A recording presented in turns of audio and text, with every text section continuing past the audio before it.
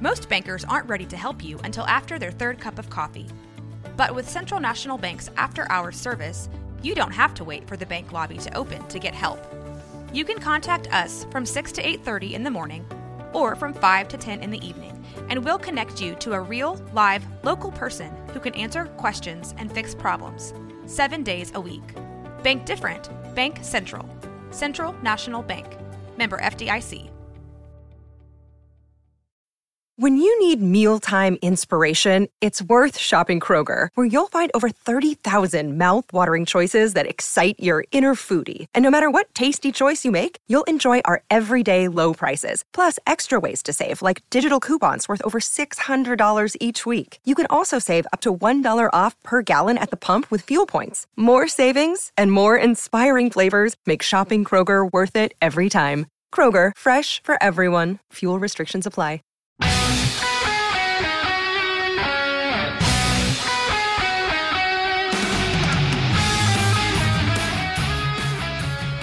Hello, baseball fans, and welcome to another visit to the mound. I'm Lark Smith, along with Stan Huff. Today, a special treat for this episode of A Visit to the Mound as we talk with Baseball Hall of Fame pitcher Ferguson Jenkins. Jenkins spent 19 years in the big leagues, playing for the Phillies, the Cubs, the Rangers, and Red Sox. He was the Cy Young Award winner in 1970 and won 20 games or more 7 times, 6 of those in consecutive years with the Cubs. Jenkins was also the league leader in complete games many times. Those, by all accounts, are numbers worthy of election to Baseball's Hall of Fame. And on top of all of that, he's the only Canadian-born player in the Hall of Fame until Larry Walker was inducted in 2020. Fergie, thank you very much for your time today. First question I want to ask is, growing up in Chatham, Ontario, at a time when Major League Baseball did not have a presence in that country, how did you get involved in the game of baseball? Well, the city of Chatham is about 65 miles north of Detroit. And my father was a big Tiger fan, and I think his influence got me interested in more of the game of baseball. And I seen a lot of games at Briggs Stadium when, Jim Bunning was playing for the ball club along with Norm Cash and quite a few other really good players with the Detroit Tigers. And plus, as I understand the geography, you're just across the Lake Erie from Cleveland, so you probably had some influence from the Indians as well. I've seen Cleveland come to Detroit quite a few times, seen Larry Doby play, one of the first players of color in the American League with Cleveland, and I've seen Bob Feller pitch. So, I was a kid, so when baseball got really, really popular, especially in the summer months, I think that really drew me to really learn the game of baseball a little better fundamentally and really get an interest in trying to play the game of baseball. Fergie, you were a pretty good hockey player too, weren't you? I was decent. I got scouted by a few teams.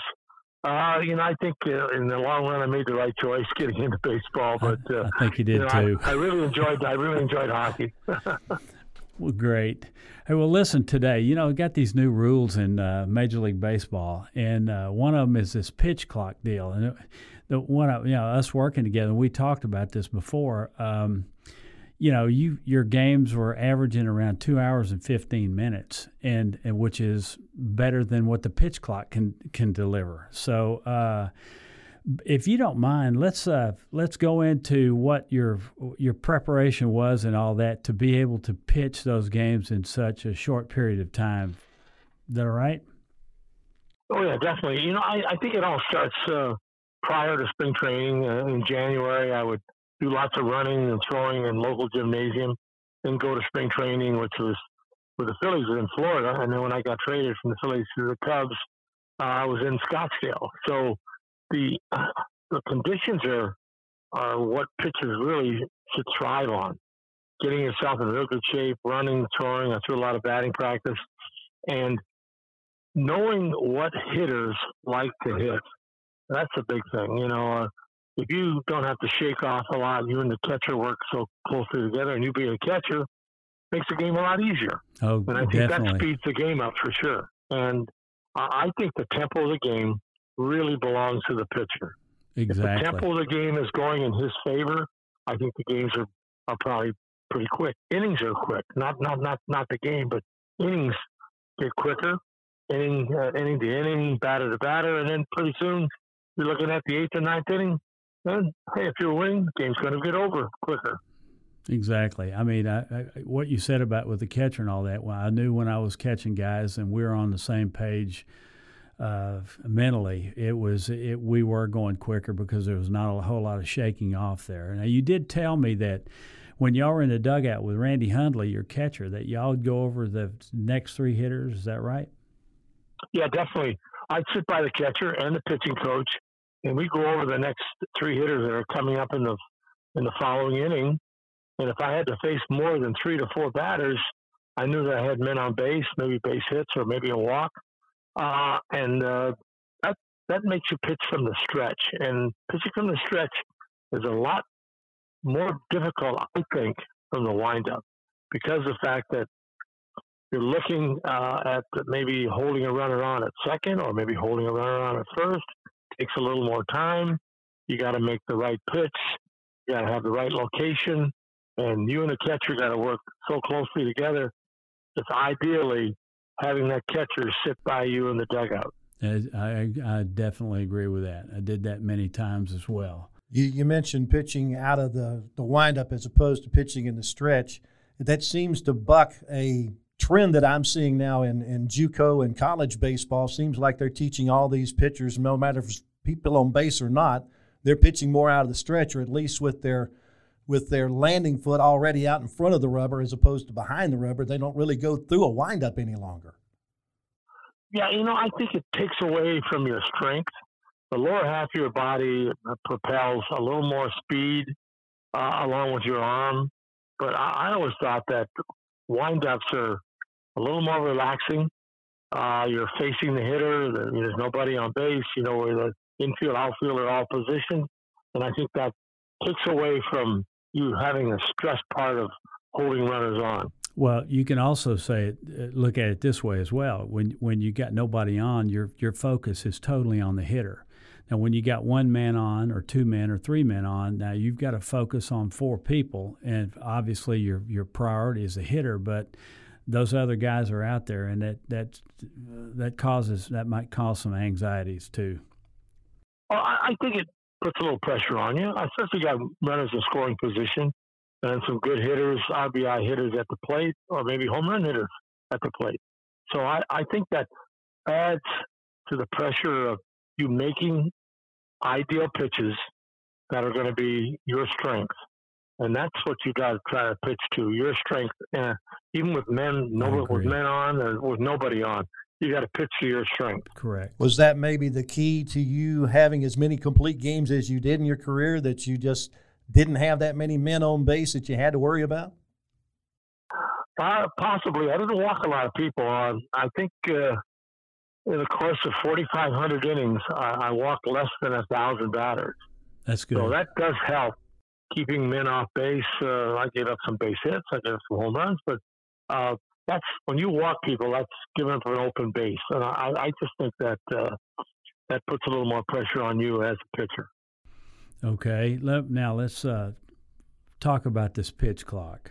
What's your opinion of that right now? To me, that takes away a lot of strategy as far as tempo and working a hitter right there. But go ahead. I think that the pitch clock makes the pitcher be indecisive of what he wants to do. It speeds him up. He might make the wrong decisions. You and the catcher have to work so closely together. The right decision should be made at least 90% or 95% of the time during that inning when you're out there working. Correct. I just think that knowing what pitch you want to throw, what location, what speed, I think that takes a lot of thinking. And the pitch count, making that clock make you work a little quicker could be confusing to some young pitchers. I understand. I'll tell you what we do. If we had a hitter that was real anxious to hit, I would go out and tell the pitcher, slow your tempo down. I want to get into his cage right now. So if we slow it down, that anxiety builds a little bit. And then when you got the patient hitter up there, I would tell the guys, let's see, up tempo here. We need to go faster. I don't want him to get set in the box. So in effect, I don't know what degree that helped, but it did help in some regard. Oh, it does. I think that you knowing the hitter and what he likes to swing at, what he likes to position his bat, or where he likes to maybe hit the ball with deep in the count with 2 strikes, no balls, or 2-1, or it's 2-2. If he likes to pull, he likes to hit up the middle, or he likes to spray the ball to right. I think that definitely helps the pitcher, and especially in that situation. In my discussions with people at all levels of baseball, from junior college on up to the pros, it seems to me that the only people who want the pitch clock are the TV producers. Yeah, they want to get those commercials in. You're right. Well, they'll fill them full of commercials. That's where all the money's at. We understand that. For the game. Yeah, we understand that, but you're there to record the baseball game. The baseball game is not necessarily there to be your programming filler. Yeah, I think that you see that happen. Official scores, or people that do a lot of commercial space on TVs, and that takes a lot of anxiety towards the pitcher. I think that a lot of times I've seen umpires even stop the pitcher from winding up because the commercial wasn't done yet. Yeah. Oh, brother. And I think that's incredible. I mean, when an umpire's got to stop you from you having your pitch ready to throw to a certain hitter, and he's out there standing in front of the plate going, no, probably need another 20 seconds. Yeah, I had that happen in a junior college game about 3 weeks ago, where the producer was telling the umpire to hold up, and the umpire looked there and said, hey, look, that pitcher's been warmed up for the last 45 seconds. I'm not going to make him sit out there any longer. And he said, play ball. And they started with that before the commercial was over.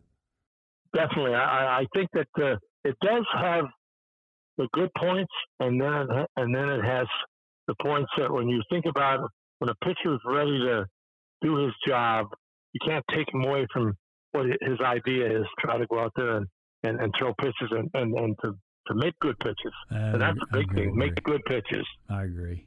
Totally. Yeah. The preparation pitchers have to go through, and really and truly, they're doing all the running all the time, and it's amazing to me why all the position players don't run with them, because looking at some of them out there, they need to run. Anyway, so you go through all this preparation, and then you're limited as to exactly what you can do, and mentally, I mean, strategy-wise, it has some to what degree some effect on what your production is going to be out there on the field. Anyway, a lot of times, let me tell you, Stan, especially when you got guys coming out of the bullpen, and he's your setup or your closer, and he has 2 pitches.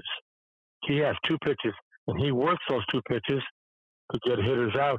And now you got someone in the background saying, hey, wait, can't throw a certain pitch. I mean, that takes away from what he's trying to accomplish. Oh, yeah, that is. Wow. Yeah. You got a point. I'm hearing it from the college level right now. College coaches like Dave Van Horn at Arkansas screaming bloody murder about this pitch clock at the college level now, because how much it's altering the game. Baylor University has already gone through 3 different communication devices to try to get the pitch out to the catcher and the pitcher in plenty of time so that they don't end up with that extra ball in the count. It's altering the game at all levels. Yeah, I think it starts like you say, high school, college, and then into low classification like low A and high A and double A.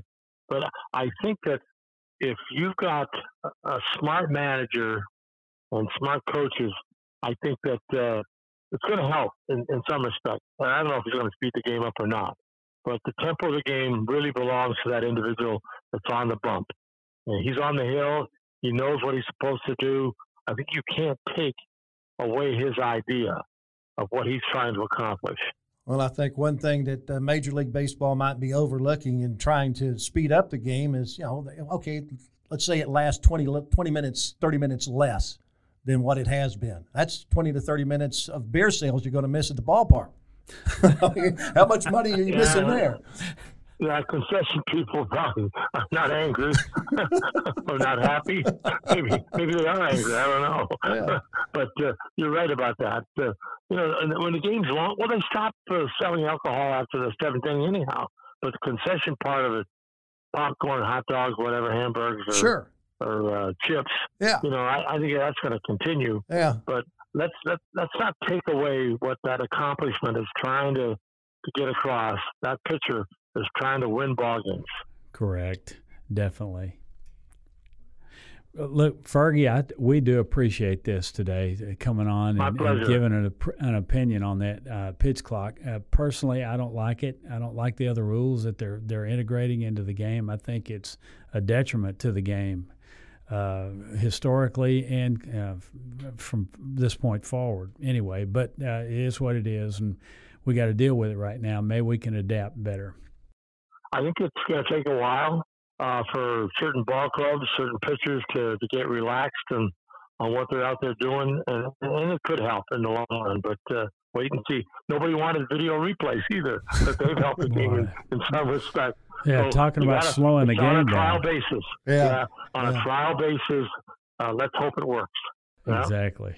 Let me echo what Stan said. We do thank you for your time today. Best of luck from this point out, and we'll hopefully talk to you later.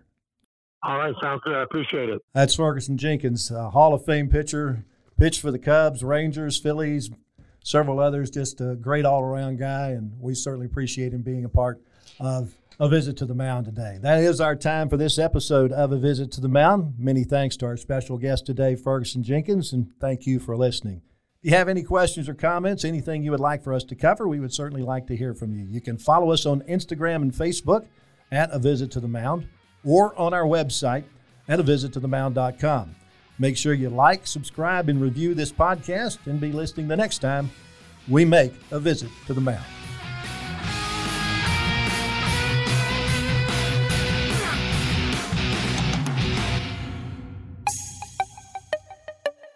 This has been a Rogue Media podcast.